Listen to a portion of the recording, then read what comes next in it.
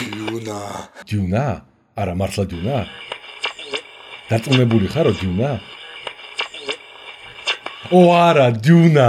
სპაისი გავიჩხიროთ. ეთერშია მეცნიერება ყველასათვის. პირველი სამეცნიერო გასართობი პოდკასტი ქართულ ენაზე.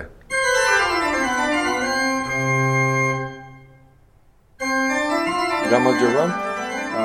გამარჯობა. ეთერში ვარ ჯუკა და ლუი.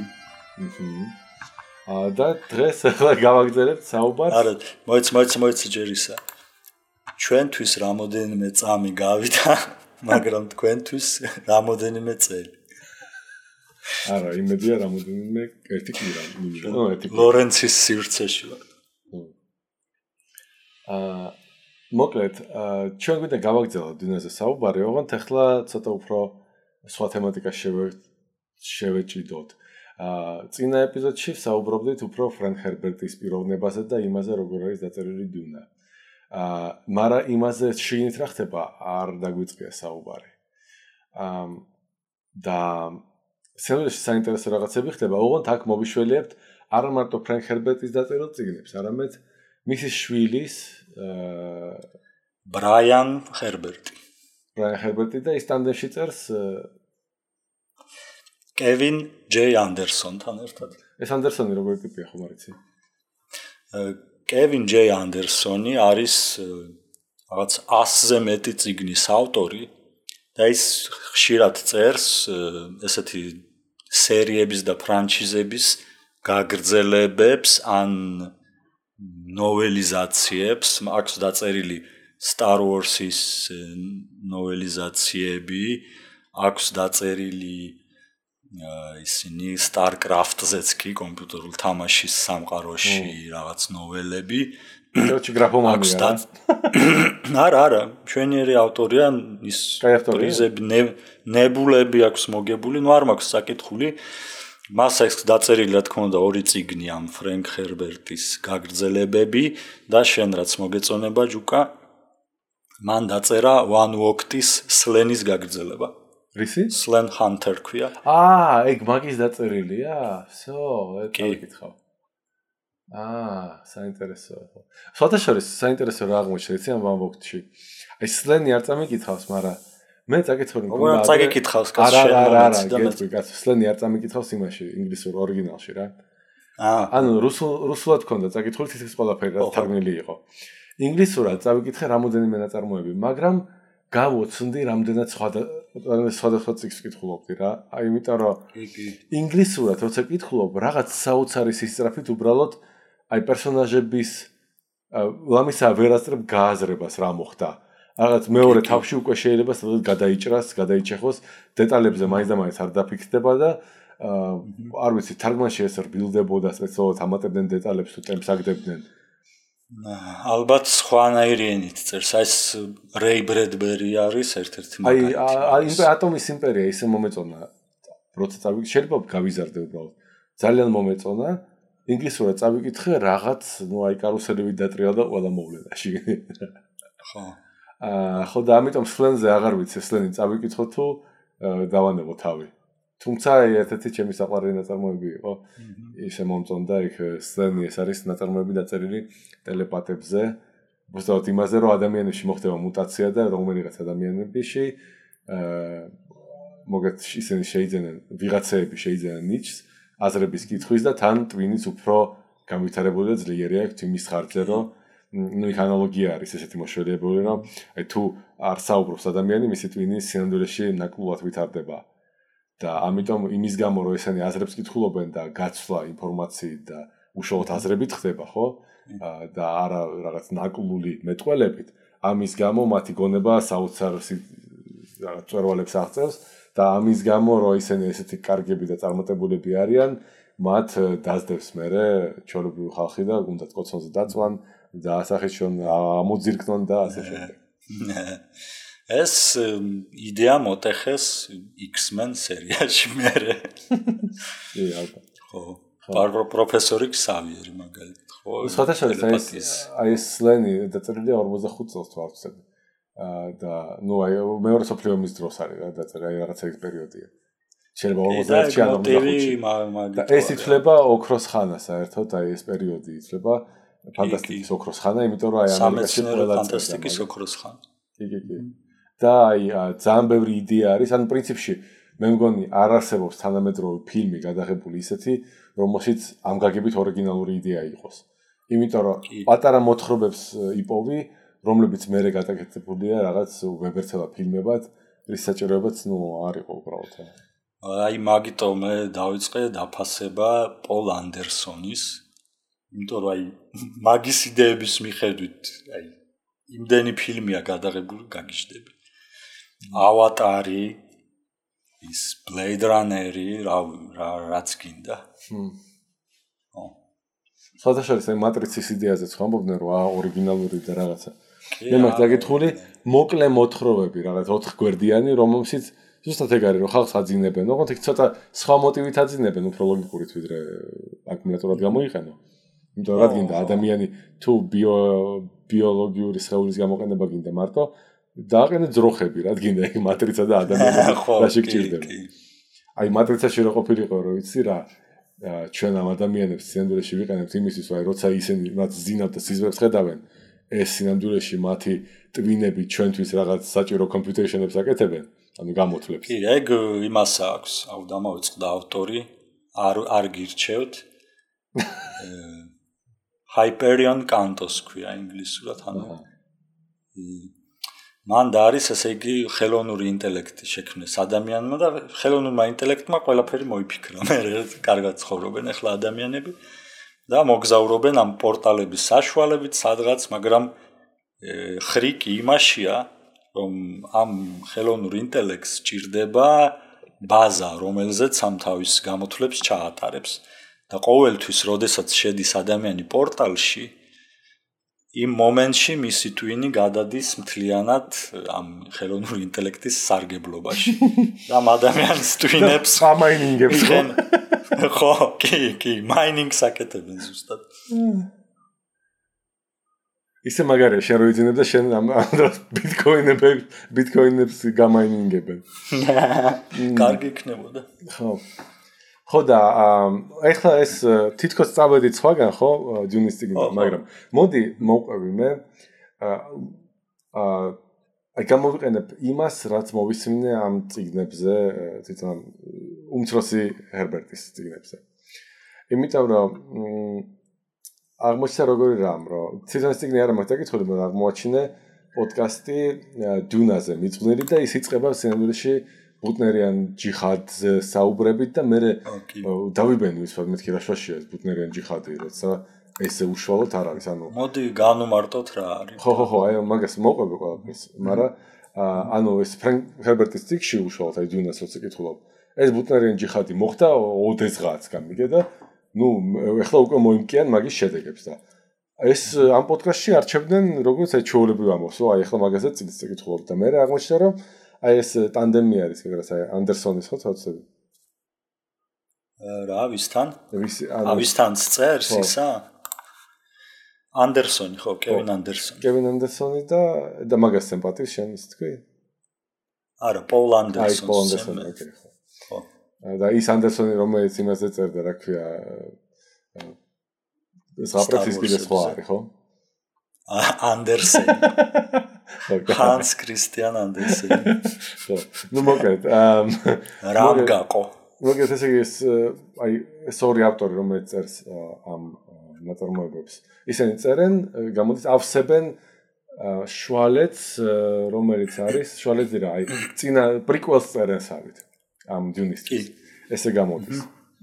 და უკვე ბევრი დაწერეს კიდევაც. და იდეა არის შემდეგი, ნახეთ. იდეა არის იმის, რომ ჩვენ პრინციპში მოდი ჯერ სანამ მაგას ვიტყვი. ვიტყვი ერთი ძალიან საინტერესო რემარკა არის, რომელიც თვითონ ფრენკ ჰერბერტის გაკეთებული არის. ერთ-ერთ ინტერვიუში. ის ამბობდა, რომ არსებობს ეგეთი რამ, რუზველტმა ჩამოაყალიბა თავის ძროზე brain trust ეგეთი რაღაცა იყო. ანუ ეს იყო think tank-ები საიდანაც განვითარდა, ხო? ანუ ეს იყო უფრო მე როგორც მივხვდი ეს მათ არ ვიცი ეს ისტორია, მაგრამ მე როგორც მივხვდი ეს იყო რაღაც მრჩევლების კაბინეტი, რომლებად დაწერეს, ანუ რაღაც ექსპერტები შეიკრიბნენ და დაწერეს უახლოესი 25 წლის განმავლობაში რა მოხდებაო. კი. და სინამდვილეში პრობლემა ის არის, რომ რუზველტის მმართველობაში გაკეთდა ეს ყველაფერი. და მეო იმაზე კი არ დავიწყეო ფიქრიო, რაც იწინასწარმეტყველესო. იმას დავაკვირდიო, რაც არ იწინასწარმეტყველესო და მაგალითად არ იწინასწარმეტყველესო მეორე მსოფლიო ომი. მაგალითად ვერ იწინასწარმეტყველეს ბირთვული ენერგეტიკა. და აი ძალიან ბევრი რაღაცა, ანუ რაღაცამ კარნახობს, რომ ამ ყველაფერმა ითამაშა დიდი როლი იმაში, რა ქვია, კაცობრიობის განვითარებაშიო. მათ შორის რეაქტიული სიჩვენების აღმოჩენაც. ანუ ის რომ ჩვენ მზეზე უფრო სწრაფად შევძელითო, ну აი მზის უფრო სწრაფად მოგზაურობა დედამიწის ზედაპირზე, ანუ გამოდის რომ შეშეგიძლია გადაასწრო მზის ჩასვლას, რაღაცა ეგეთი ის არის და ხო, აი ეგ ყველაფერი თითქოს აი როგორ შეიძლება ვერ შეამჩნიო, ხო, მაგრამ ну აი მე ვცდილობდიო ვეცადო აი რაღაც ავაწყო, აი ვიცინასწარმეტყველო რა მოხდება. და ამაზე აი ხა ჩვენც რო დავიწყოთ სპეკულაცია რა მოხდება, ხო? ჩვენ ხედავთ ეგეთ რაღაცას, რომ ნახე. ჩვენ ხედავთ, რომ მასკი ახლა აკეთებს, ელონ მასკი აკეთებს ნეიროლინკს. ეს არის ელექტროდები, რომელიც ტვინში ჩაინერგება და პრინციპში ეს არის ინტერფეისი, რომლითაც ტვინი უშუალოდ გავა პერიფერიულ მოწყობილობებზე, ანუ გამოდის რომ შენ პრინციპში ტვინი, რადგან ძალიან პლასტიურია და ძალიან ბევრი რაღაცის დაჩვევა შეუძლია, პრინციპში შენ შეგიძლია სინთეტიკური პროტეზები მართო ამ ნეიროლინკის საშუალებით, განსაკუთრებით ადრეულ ასაკში ჩაგინერგეს. და ну გასაგებია ახლა ამაზე არ სმიდის საუბარი, მაგრამ ну ეს პირველი ნაბიჯებია და ალბათ დროის ფაქტორია უბრალოდ. და მეორე შენ შეგიძლია სენსორული ბაზაც გაზარდო, იმიტომ რომ თუ შენ აქეთ გახარეთ შეგიძლია გადაცემა, სუსტი სტიმულებით შეგიძლია გადასცე ტვინში უკან და გამოდის შენ შეგიძლია სუფთა ესე კიბერნეტიკულად, ანუ მექანიკური რაღაც დეტალები დაამატო ადამიანს, როგორც ну აი იმ სინთეტიკურ რობოტებში, რომლებიც ну სამეცნიერო ფანტასტიკა ბევრი იცის უკვე. გორსინა შელ თუნდაც აიღე ეგეთი. ხო, კი. მეორე, ჩვენ ვიცით რომ ბიოლოგიურად ძალიან სწრაფად ვითარდებით. რაღაც კატასტროფული გარღვევა იქნება ახლა ამ საუკუნეში, მით უმეტეს პროგრამირებაში და big data ანალიზში მიდის ძალიან სწრაფი განვითარება და ბიოლოგიაში ავტომატურად და სინამდვილეში ჩვენ გამოდის ადრე რა უნდა გავაკეთებინა, ადრე უნდა გამოგეცნო განტოლება, რომლითაც აღიწერება ყველაფერი. კი. და ეხლა გამოდის შენ ეგ აღგჭირდება ამას აკეთებს შენი ალგორითმი ავტომატურად რაღაც ნეტვორკი, neural network-ი აკეთებს ამას. ანუ ნეირონულ ქსელს აგებს ალბათობების ფუნქციას ეგრეთ. ხო და გამოდის შენ პრინციპში აღარ გჭირდება იცოდე როგორ არის რაღაცა მოწყობილი, მაგრამ უკვე შეგიძლია წინასწარმეტყველება. მაშინ როდესაც შენ მთელი ეს მოძრაობის განტოლებები გჭირდებოდა იმისთვის, რომ იგივე ფიზიკის ძირითადი ამოცანა რა არის, მექანიკის ძირითადი ამოცანა არის, თუ იცი საწყისი პირობები, წინასწარმეტყველო საბოლოო შედეგები. და თუ კი შენ გაქვს შავი ყუთი, რომელშიც დებს საწყის პირობებს და ის გაძლევს საბოლოო მდგომარეობებს, აგერ შენი ნიუტონის მექანიკა, ეს არის ხერხი, ეს ხო არ არის თვითმიზანი, რომ ააგო ნიუტონის მექანიკა. ხო, კი. ამიტომ ამ გაგებით ჩვენ მივდივართ იქამდე, რომ როდის გაწყდება ის ზღვარი, როდესაც ადამიანები ну ჯერ ერთი გონიერი მანქანა სულ უფრო და უფრო რეალური ხდება. ანუ ის ინტელექტუალური მანქანა, რომელსაც უკვე შეიძლება ტიურინგის ტესტის ჩაბარება. იცი რა, მოდი ეგრე ვთქვათ. ეხლა ის უფრო გავს ის ალგორითმები, რომელსაც სარგებლობთ ამას, ვიდრე 50 წლის წინ, ხო? კი, ეგ მართლა. პროგრესი არის და ამიტომ ჩვენ არ ვიცით. შეიძლება ვიღაცამ თქვას, რომ იცი რა, ეს არის утоპია და ვერაზოს არ მივახწევთ, მაგრამ არ ვიცი. მე მაგალითად ეგრე დარწმუნებული ვარ. და იცი რა, ბაზა არის, მაგრამ აი ეს მე წავიკითხე კურცვეილი რო არის ამერიკელი ფუტურისტი. მისი საყვარელი თემა არის ზუსტად ის, რომ აი ხელოვნური ინტელექტი მალე გაჩნდება და ჩვენ მივალთ ამ ტექნოლოგიურ სინგულარობამდე, რომლის მერეც რაღაც სასწაულები დაიწყება. მაგრამ მას ერთ-ერთმა ესეთი კრიტიკული სტატია დაწერა მის იდეებზე და მან თქვა, რომ აი კრიტერიუმი, ერთ-ერთი კრიტერიუმი ტექნოლოგია განვითარდება თუ არა, არის ამ ტექნოლოგიაში ინვესტიციების რაოდენობა და მან ნახა აი ხელოვნურ ინტელექტთან დაკავშირებით რა სფეროებში არის ინვესტიცია, რა სფეროებში არ არის ინვესტიცია. და ეს general intelligence რასაც ქვია, general artificial intelligence იმის დაფინანსება არის მიზერული. და უფრო არის ეს კომერციული აქციების ფასების გამოცნობის სისტემები, big data ანალიზი და ესეთი რაღაცები. მოდი იცი რა ვთქვათ. თუ კი გაჩნდება ესეთი იდეა რომ მოდი ჩვენ მოდი ეგეთ რაღაცას ვიტყვი. ეხლა არსებობს Oracle თუ იცი ეგეთი კომპანია არის დიდი საკმაოდ, მე მგონი Java-ს ფლობს ვარცები. კი.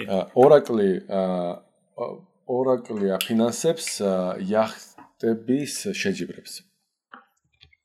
ერთ-ერთი იახტა ყოველ შემთხვევაში არის მაგისი სახელით გამოდის.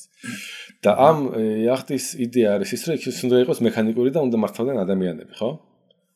მაგრამ ამ ადამიანებს აქვს დამატებული гаджеტები. ყველას აქვს гаджеტი, smartwatch-ები და რაღაცეები. და ხელოვნური ინტელექტი ეუბნება მათ რა უნდა აკეთონ. ანუ ეუბნება რომ იცი და გაშალე აფრა ეხლა იქ და აი ეს გააკეთე და Oracle-ის იახტები იმარჯვებენ ეხლა. როგორც წესი ყოველთვის იმარჯვებენ. კი. უმრავლეს შემთხვევაში. მაგრამ ისმის შეკითხვა, ეს ვინ იმარჯვებს? ხელოვნური ინტელექტი, რომელიც მართავს ადამიანებს, ხო? და მაშინ ისმის ეგეთი შეკითხვა, რომ იქნებ, აი მე ვთქვათ, მინდა მოვიგო ომი. მე მაქვს ძალიან შეზღუდული რესურსები, ამიტომ ჩემთვის საჭირო არის არ შემიძლია ვთქვათ, როგორც აი რუსეთს რო შეუძლია ვთქვათ, რა ვიცი, 100,000 კაცი დაკარგოს და დიდი ამბავი. ანუ ვთქვათ, მე ვუფრთხილდები. აი ვთქვათ, წარმოიდგინე ისრაელი. ისრაელმა დაისახა, რომ ჩემთვის ძალიან ვთქვათ, ცოტა ადამიანი უნდა მეღუპებოდეს და ჩემთვის ეს კრიტიკულია. და მოდი მე ვიცი, რომ ადამიანებს გვეშლება და ჩვენ ვერ მივიღებთ ოპტიმალურ გადაწყვეტილებას, მით უმეტეს სწრაფად. და მოდი გავაკეთოთ ხელოვნური ინტელექტი, გავაანალიზოთ ბრძოლები, ომები და ჯარისკაცები მართოს ამ ხელოვნურმა ინტელექტმა. Skynet გავაკეთეთ. და კი ბატონო არ იყოს ეს ჯერ გასული, მაგრამ უკვე ისეთი ნახევრად საშიშნო, ნახევრად დამაფიქრებელი რაღაცეები იქნება და ეს იქნება ინვესტიცია, ხო? როგორც კი ვინმე ამას გააკეთებს. ხო, კი.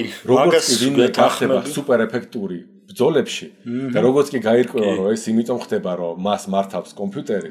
კი. ეგ მორჩა, იქ ინვესტიციები კი არა, კატასტროფები წავა. მეორე ნახე, მე ვთქვათ, მინდა ეკონომიკა აღორძინა ძალიან სწრაფად. კი.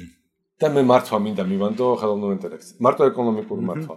მაგრამ მე ვხვდები, რომ იცი რა, მარტო ეკონომიკური, ცოტა პოლიტიკური რაღაც გადაწყვეტილებებიც მინდა მაღებინო. და გამოდის, რომ ისევ მე თუ მინდა სწრაფი განვითარება, ან შემიძლია ვთქვა, რომ იცი რა, ამებს არ გავაკეთებ რაც ის მეუბნება, მაგრამ ეგრე შეიძლება რაღაცები არ მუშაობდეს, იცი? იმიტომ რომ ეს ჩვენ გონია, რომ იცი რა, მე შემიძლია ვთქვა შვეიცარიული ცხოვრების წესი ავიღო, შვეიცარიული ფინანსები ავიღო. ანუ ისეთი მდიდარი გავხდე, მაგრამ სამაგიეროდ აი წითელი როცა ანთია, ღამე არ გადავალ გზაზე მაინც. შვეიცარიელი გაჩერდება და არ გადავა და მე გადავალ. აი ეგრე არ მუშაობს ეგ. აი ამ დეტალებიდან იწყება მე ის დიდი, ამიტომ შენ ან უნდა მიენდო ამ ინტელექტს და აკეთებინო და მაშინ გექნება შედეგი, ან არ აკეთო და ნაწილი აკეთო და მაშინ შედეგი ეს თვე გექნება, როგორც გინდა გინდა არა. ამიტომ აი ესეთი რაღაცები მე მგონი რეალისტური არის და უკვე მოდის ახლოს ძალიან. ყოველ შემთხვევაში მანქანის მართვა უკვე მივანდეთ. ეს ორივე პრობლემა, რომელიც დაასახელე ამერიკულ შეერთებულ შტატებში ხდება დიდი ინვესტიციები, ანუ პენტაგონს აქვს ახლა პროექტი ამ საავიამზიდო დარტყმითი ჯგუფების მართვა რომ მიანდონ ხელოვნურ ინტელექტს. ანუ მეორე მსოფლიო ომის დროს გააკეთეს ჯერ ბრიტანეთში, მე ამერიკის შეერთებულ შტატებში გადავიდა ის ტექნოლოგია, როდესაც საზღვაოსნო შტაბი მართავს დისტანციურად, ანუ კაპიტანი ძალიან ცოტას წვეთს სინამდვილეში და ამ სტრატეგიულ იმაზე თავისი რუკა აქვს იქ და მართავს უბრალოდ შტაბი და ეს ამ პროცესის ავტომატიზაცია რო გააკეთონ. ანუ ამას ქვია war game კიდევ ასევე, ანუ რაღაც სცენარი არის და იმ სცენარს ეს თქვა გენერლები ერთმანეთში თამაშობენ აბსტრაქციულ სამხედრო ომს რუკაზე. და ამ პროცესის ავტომატიზაცია უკვე ხდება ხო ახლა. ასევე ავიაციის ავტომატიზაცია ხდება და ავიამზიდზე ბაზირებული ავტომატური დრონები რეაქტიული არის და ასევე ხდება თქვათ ინტეგრაცია ერთ თვითფრინავში რო იჯდეს პილოტი და ყავდეს ის რუსულად звено, რასაც ქვია, შენაერთი მინიმალური ავიაციის დანარჩენი რობოტ თვითფრინავები იყვნენ. და მეორე საკითხი, ანუ ეს ეკონომიკური პარამეტრების გამოცნობა, ეს არის ესეთი ყოფილი მეცნიერი და ახლა ეკონომიკური მაგნატი რობერტ მერცერი ამერიკის შეერთებულ შტატებში. მას აქვს კომპანია, რომელიც ქმნის ზუსტად ესეთ სისტემას, რომ ეს ბირჟის კურსი გამოიცნონ. და ეს ორივე კარგად მიდის წინ, იმიტომ რომ ეს მერცერიც მილიარდერია და ავიამზიდებით საკმაოდ სერიოზული აქვს ამერიკას, ხო? ხო, ეხლა ნახე რა შეესახება. ეხლა თითქოს გავიჭერით ძალიან, ანუ ნახე, ჩვენ საუბრობთ უკვე 20 წუთი და თითქოს ჰერბერტის გარდა ყველაფერს მივედმოვედეთ, ხო? ძალიან ჰერბერტთან ძალიან. არა, მაგრამ აზრი ის არის, რომ თუ გადახედათ აი უმცროსი ჰერბერტის წიგნებს, რეალურად ისტერს ეგეთ სამყაროზე, რომელშიც აი ესეთმა ხელოვნურმა ინტელექტმა მოიპოვა იმდენი ძალა, რომ მან შეძლო ერთ-ერთი თქვათ პლანეტის ათვისება ჯერ, მერე თქვათ დაიწყო რობოტების გაკეთება, მერე აჯანყდა და მერე საბოლოოდ დაიმორჩილა ადამიანები. თან ეგეთ რაღაცას აკეთებდა. რაღაც ქვია, ხო? იქ უფრო კიდე მე მგონი სხვანაირ პროცესს იყენებდა, ანუ აი წიგნებიდან წაკითხული არა მაქვს ზუსტად ვერ გეტყვით, მაგრამ იდეა არის ესეთი, რომ ამ პროცესში ის იღებს შემდეგ რამეს, რომ დამარცხებულ ადამიანებს, ან დანატარმატებულ ადამიანებს, ან გარდაცვლილ ადამიანებს მათ ცნობიერებას იღებს და რობოტებში ათავსებს. კი. ანუ არიან ესეთი ტიპებიც, რომლებიც აი ცნობიერება არის გადასახული, არიან ადამიანი მონები, რომლებიც ემორჩილებიან როგორც აი ბრძანებელს, ამ რობოტს, ან ამ რაღაც გონებას და საბოლოოდ ეს ყველაფერი დამთავრდება იმით, რომ ესე არ დავასპოილეროთ სიუჟეტები და რაღაც ესეთი, რომ შეძლებს მაინც კაცობრიობა აჯანყდეს. და გაერთიანებიან ერთი პიროვნების გარშემო და აჯანყდებიან ისე, რომ დაამარცხებენ, შეძლებენ ბოლოს და ბოლოს დაამარცხონ რაღაცნაირად ეს ხელოვნური ინტელექტი, იმიტომ რომ რაღაც შეცდომებს დაუშვებს ისიც და მთელი ამბები და აი ამ პროცესს ქვია ბუტლერიან ჯიჰადი. როდესაც კაცობრიობა დაირაზმება აი ამ ხელოვნური ინტელექტის წინააღმდეგ და საბოლოოდ იწვის ეგეთ რამეს, რომ ამის შემდეგ აღარასდროს აღარ იქნება ადამიანზე უფრო გონებრივი მანქანები. და აქედან გამომდინარე, ის დიუნას წიგნები. აი აქედან ავტომატურად გამომდინარეობს რა, რომ ნუ აი პრინციპი რამოდენიმეჯერ ვახსენეთ, კონვერგენცია არსებობს, ხო? ანუ თუ კი უკვე არის მიჩვევა იმის, რომ იცი რა, ესეთი მაღალ ინტელექტუალური რაღაც პროცესებში აი ესე ან გენიალური მოწყობილობა გქონდა და ის აღარ აგავს, მისი ადგილი რაღაცამ უნდა დაიკავოს და ამიტომ დიუნაში არის აღწერილი პროცესი, როცა ადამიანები დაიყოფიან პროფესიების მიხედვით, ოღონდ ძალიან მნიშვნელოვნად. ნუ იქ არის ცოტა უტრირებულად ის, რომ პლანეტები არის, რომელზეც ერთ პლანეტაზე ვთქვათ, მენტატები იზრდებიან. ანუ ადამიანები, რომლებიც ამბობენ, რომ იცი რა, ჩვენ გონებას ისევ ამვითარებთ, რომ ჩვენ ანუ რაციონალური აზროვნება ხო შეგვიძლია, მაგრამ ის ჩვენ ქვეცნობიერათაც ვსწავლობთ, აი როგორ შევითვისოთ ინფორმაცია და მინიმალური საბაზო ცოდნით, ინტუიციის საშუალებით დავდოთ შედეგები და სწორი შედეგები და რაღაცა დაგეგმარებაში ყოველ დიდგვაროვანს იქ ყავს თავისი აი ესეთი მენტატი, ხო. ხო, ანუ ეს Game of Thrones-ში ეს მაისტერები რო არიან, თუ მეისტერები. ხო, რაც მსგავსი ინსტიტუტია, ხო. ეს საერთოდ დიუნაში არის ჩემი საყვარელი მოტივი. ბენე ჯესერიტების ორდენი ზუსტად ეგრევე ვინაერად. ბენე ჯესერიტების ორდენი რატომღაც მიზიზღება. ხო, შეიძლება. და ჩემი საყვარელი პერსონაჟიც მენტატი არის ის პიტერ დე ვრიეს, ის ბოროტი მენტატი რო. თავი ხო. აი თან მსახიობი ძველ ფილმში ძალიან კაი მსახიობი თამაშობს და ეთყობა რომ ფსიქო არ არის კაი ფილმი. კაი. ან წიგნი თუ გაქვს საკითხი და წიგნი თუ გიყვარს, აი ეს ფილმი არის რაღაც პაროდია.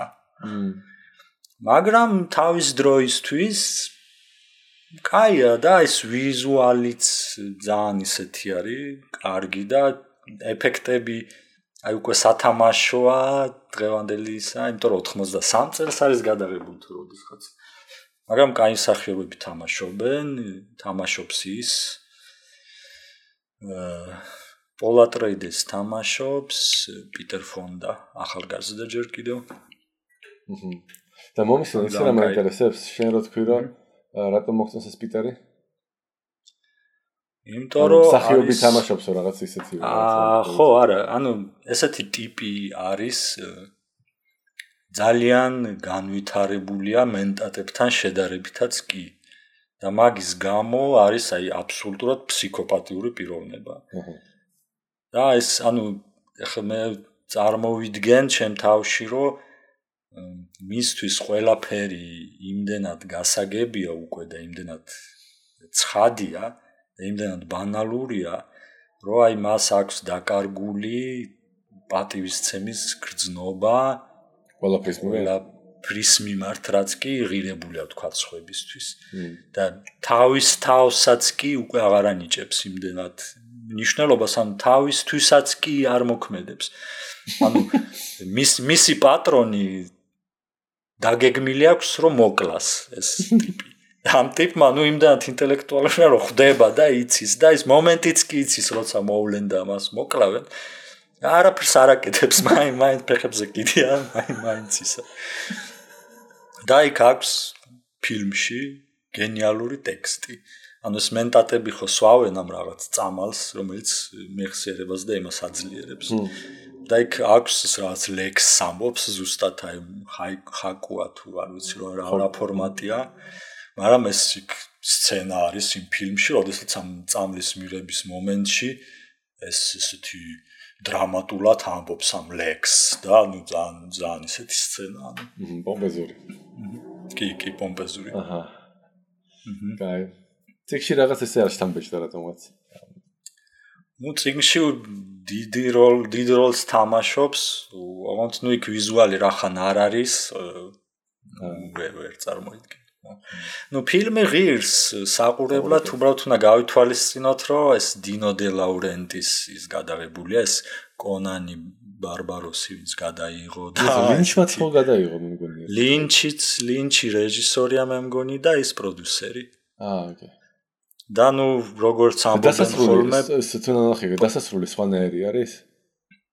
რამოდენიმე ვარიანტია ხო აი მე რა ინტერესებს ისმენდი მაშინ იყო ის ამბობდა ეგეთ რაღაცას რომ ფრენკ ჰერბერტი რომ დასასრული წიგნის ანუ დასასრული ფილმის გამოვიდა სხვანაირი მის გამო რომ მასალა იყო 5 საათიანი და კინოთეატრებმა მაშინ 5 საათიანი ფილმის გაშვებაზე უარი თქვეს იმიტომ რომ ჩვენ ეგრე შევძლებო მარტო ერთ ფილმის გაშვებას დღეში და ჩვენ გვინდა ორჯერ მეტის გაშვება ანუ 2 საათნახევრიანი მაინც იყოსო რა და მაშინ გამოდის სიუჟეტი აღარ იკვრება და მე ის მიდადიოდა და ვთხოვდიო ვიღაცებს ვთხოვო ეხლა იმედია გამომივაო რომ მინი სერიალი მაინც გავაკეთოთო რა აი თქვა 5 საათი არა მაგრამ იცით 2 საათი გავხუჩეთო რომ ისე დაინც დამთავრდესო როგორც ციგში ნუ მაგის გამო ჩაიშალა დიუნის ეკრანიზაციის პირველი მცდელობა მაგას აკეთებდა ესეთი გამოჩენილი მექსიკელი რეჟისორი ალეხანდრო ხოდოროვსკი ან იოდოროვსკი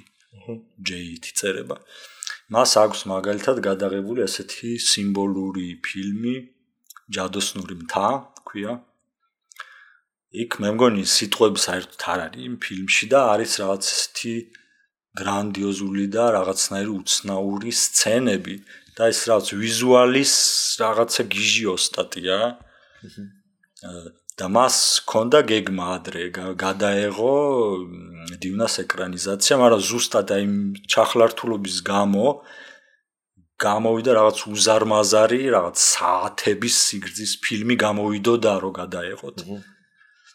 და მაგალითად მან დაიქირავა როგორც დიზაინერი გიგერი ელიანის ვიზუალი ვინც შექმნა და ელიანის ვიზუალი დამყარებული არის იმ ვიზუალზე, რომელიც შექმნა გიგერმა ამ დიუნის პირველი ეკრანიზაციისათვის. ბევრი სპეციალური ეფექტი, რომელიც გამოიყენეს მერე ვარსკვლავურ ომებში, მთელი ეს კომპანია თავდაპირველად მე მგონი მუშაობდა ამ ფილმზე. უბრალოდ დაფინანსება არ მისცეს, იმიტომ რომ ჩათვალეს ზუსტად მაგის გამო, რომ ეს ფილმი იქნება უაზროდ გრძელი, უაზროდ ჩახლართული და უაზროდ არტისტული. და თქვენს რომ კინოსთვის არა, მოდი კონანის რეჟისორს მივცეთ. და გირჩევთ არის ესეთი დოკუმენტური ფილმი იოდოროვსკის დიუნ ესე ქვია. და იქ ყვება მთელ ამ ისტორიას და დიუნა. კი, და ძალიან შთამბეჭდავი იდეების პატრონია, ოღონდ გიჟია რა ესე მოკლედ რომ თქვა. ხო. კაი, მოდი იცი რას ვიტყვი ახლა სხვა ეკრანიზაციებიც კიდე. არის სერიალი. ხო, ბარ მორჩეთ. ანუ არის ასევე სერიალი, მინი სერიალი, სადაც თამაშობს ძალიან ცნობილი მსახიობის, მე მგონი პირველი ის არის. აუ იმას ვინ თამაშობს ობი-ვან კენობის იმ ახალ ფილმებში. უიმე არ მახსოვს. აიცა ნახავ და ანუ დასაჩავ, შენდეს ჩავ. ბრიტანელი მსახიობი რა. აიცა.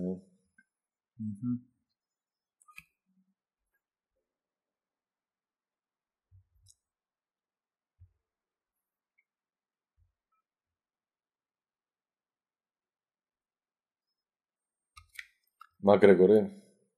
ჯეიმს მაკევოი.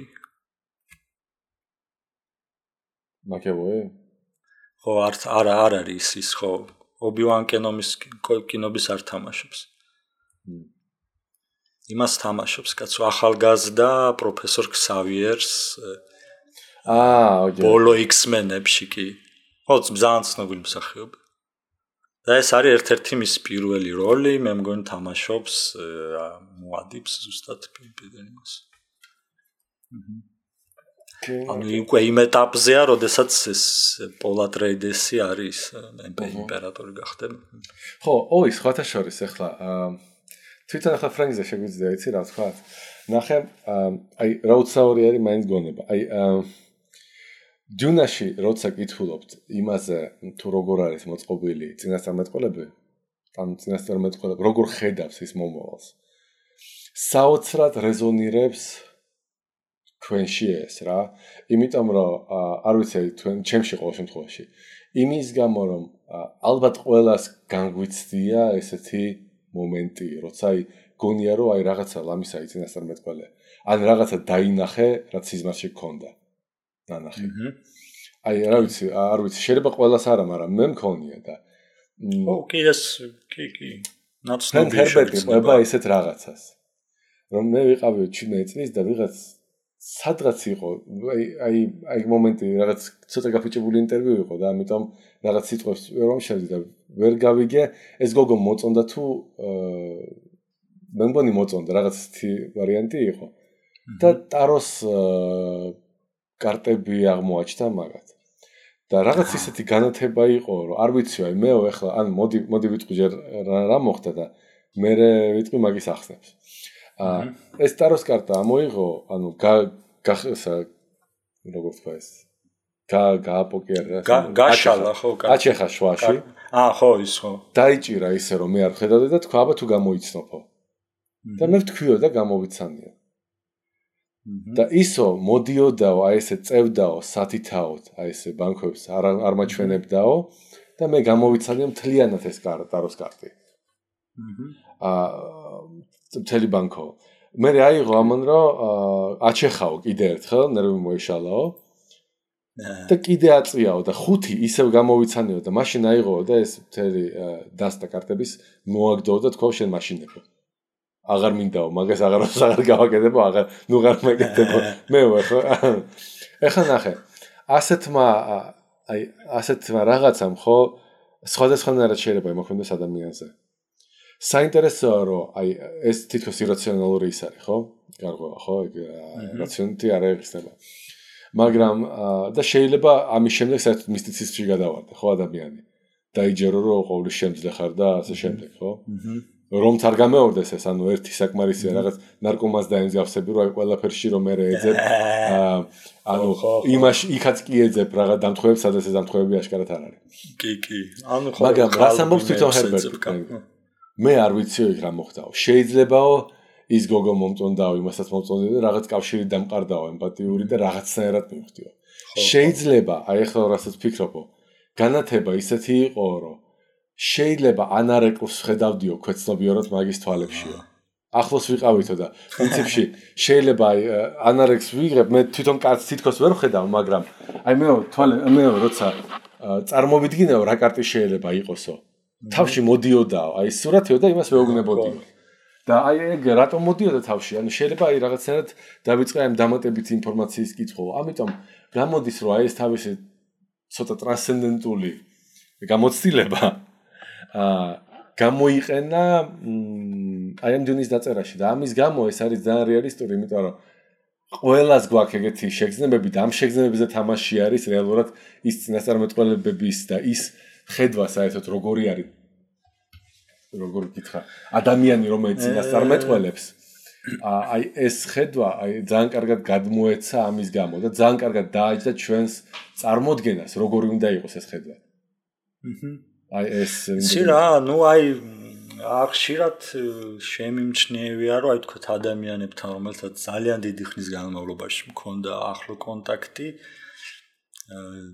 რაღაცნაირად არ ვიცი მესამე ხარისხის ახლო კონტაქტი ხო კი ანუ აი ეს ხანდახან ტელეფონის ზარამდე 1-2 წამით ადრე რომ იცი ხო რაღაცა დამერეკავს ესეთი ძალიან ხშირად დამართნია და ანუ ეს რაღაცა გამეორებადი ის უნდა იყოს მოვლენა რომელშიც კონცენტრაციას ახდენ და მე რაღაც მეორადი ნიშნებით ამას გამოიცნობ ან უბრალოდ რა ვიცი ტელეპათიურად არა ალბათ მაგრამ რაღაც ეს მსგავსი არის არავერბალური კომუნიკაციის სხვადასხვა მეთოდებიც ხო არსებობს და ოკეი ხო, ნუ კიდე რას მინდა გითხრა, ანუ სხვათა შორის ერთი, ნუ ამაზე გამახსენა რაღაც. ერთ გამოსას უსმენდი, როგორ ხდება ხოლმე, რომ ჩვენ ახლა სწავლობთ ადამიანთან დიდხანს, მე ძალიან დიდხანს არ გვინახავს ეს ადამიანი და მე შემთხვევით შეხვდით აი რაღაც აბსოლუტურად შემთხვევით ადგილას. და აი იქ გებადება ესეთი შეგრძნება, რომ ეს ხო შემთხვევით არ შეიძლება მომხდარიყო.